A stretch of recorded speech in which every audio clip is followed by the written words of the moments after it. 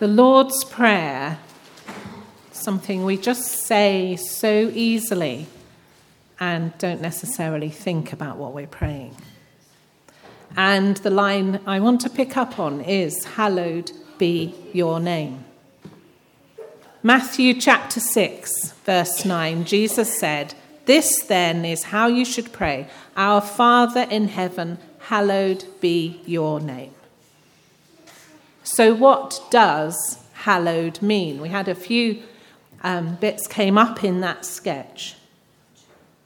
But as I say, we all say it almost without thinking when we say the Lord's Prayer. What does it really mean? Let's start with definitions from the dictionary.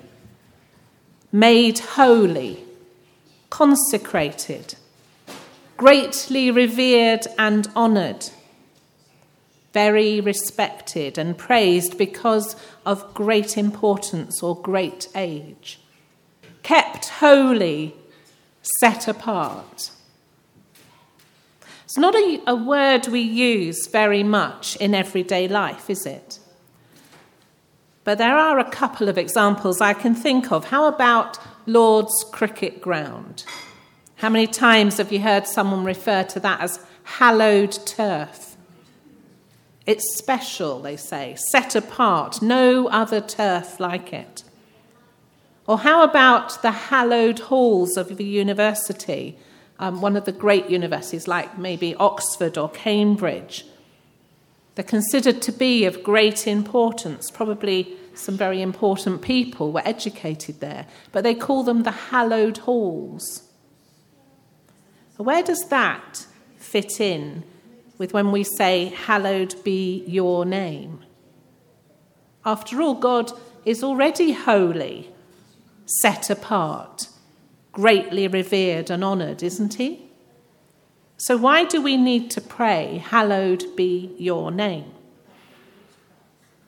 When Jesus tells us to pray, "Hallowed be your name," he's telling us to ask God to let his name be worshipped, exalted, honoured and adored on earth as it is in heaven. We're asking that his name is kept holy. The New Living Translation actually says that in the verse that we read at the beginning. That was from the NIV. And this one, in the New Living, it says, "Our Father in heaven, may your name be kept holy." And the Message translation says, "Our Father in heaven, reveal who you are." How is God's name hallowed, kept holy? How does he reveal who he is? When we pray, "Hallowed be your name," we ask that his name be kept holy among us and in our lives. We ask God to let all we think, say and do bring glory and honour to his name. We ask that we would live in such a way that we do not dishonour his name. Our name is important, isn't it? Isn't it annoying when people spell it wrong or pronounce it wrong? As you know, I'm called Jackie. My parents, in their wisdom, decided to spell it the French way. I have spent my whole life saying to people, "No, not C-K-Y, C-Q-U-I-E." And as a child, that really bothered me. And then there's pronunciation. Our daughter is married to a Nigerian, and it took a long time for Brian and I to realize to work out how to say Awashile, his surname. It's spelt in English, we would say Awasile, and if you say that, you get a bad look from him. And I'm just looking, you must really struggle with our names, Kiana and Samuel, because coming from Hong Kong, we have odd names, don't we, compared to some of the names you have. And it must be difficult for you that you come over to this country and we can't say your names properly. So it's really frustrating. Our name is our identity. We want people to get it right. And we value having a good name, a blameless reputation. In the same way, God's name speaks of his identity. The Lord of heaven's armies, God the Enough, Lord God Almighty, Jehovah Shalom, God our peace, Jehovah Jireh, God our provider, so many more. I've done preaching on God's names before, haven't I? There are so many names that describe his character, who he is. King David refers to God's action of hallowing his name in the Psalms. Psalm 23 verse 3 says, "He guides me along the right paths for his name's sake." For his name's sake, God's name, his character and reputation. It must be set apart as holy in this world. And that's what Jesus is telling us to pray for. It brings God glory and hallows his name when we humbly believe his word, acknowledge our sinfulness, and trust in his Son, Jesus Christ, as our Saviour. As it says in Ephesians chapter 1, "And when you believed in Christ, he identified you as his own by giving you the Holy Spirit, whom he promised long ago." The Spirit is God's guarantee that he will give us the inheritance he promised and that he has purchased us to be his own people. He did this so we would praise and glorify him. God demonstrates his holiness in the world by creating a holy people who will call on his name, proclaim the gospel, and accomplish good works. As it says in Ephesians 2 verse 10, "For we are God's handiwork, created in Christ Jesus to do good works which God prepared in advance for us to do." Peter says in 1 Peter 3:15, "But in your hearts revere Christ as Lord." Revere in this verse is another translation of the Greek word for hallowed. One of the ways we hallow God's name is to recognize Jesus as Lord and live our lives to honor him. We incline our hearts toward him, put our hope in him, obey him, and share about him with others.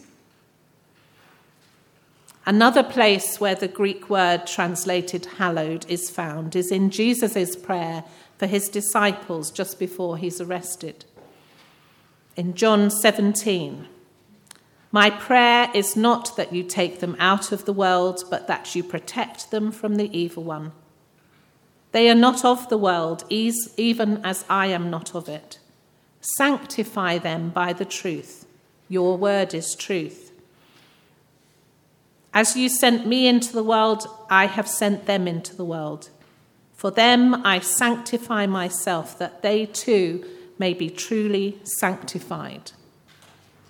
The word sanctified in that verse, in that reading, is translated from the same word in Greek as hallowed. Sanctified means set apart as or declared holy. Jesus prayed this for his disciples, but not only for those disciples, he prayed it for all believers, all who would believe in him through their message. It says in verse 20, "My prayer is not for them alone. I pray also for all who will believe in me through their message." That's you and me. Jesus prayed that we would be sanctified. Anyone who's put their faith in Jesus Christ. As children of God, we are to be holy as he is holy. This brings glory and honor to God. One of the most important things to notice is that "hallowed be your name" is right at the start of this prayer that Jesus taught. Before we start talking to God about ourselves, our cares, our concerns, Jesus tells us to focus on God and recognise who it is we're praying to. Our perspective changes. We're reminded that God is our loving Father, inviting us into his presence. He genuinely cares for us. God is holy and worthy of all honour, and our first priority is to pray that the world see how holy and glorious he is. We are reminded how great he is, and that we can put our trust in him. And then, as we go on to pray for ourselves and others, we know that the Lord God Almighty is listening to our prayer. So to conclude, when we pray this first line of the Lord's Prayer, we ask God that all we think, speak and do may bring glory to our Father in heaven, that his name would indeed be kept holy among us. Jesus said in Matthew 5:16, in the same way, let your light shine before others, that they may see your good deeds and glorify your Father in heaven. Let's live lives that bring him glory. Let's pray. Loving Father, your name is indeed holy of itself. May we keep it holy among us and not misuse it. We want to bring glory to your name, to your holy name, by acknowledging our sin and trusting in your Son, our Saviour, Jesus Christ, for forgiveness and life everlasting. We want to live lives that proclaim you, that people will see you in us. We need your help, Lord, and we ask that too. In the mighty name of Jesus we pray. Amen.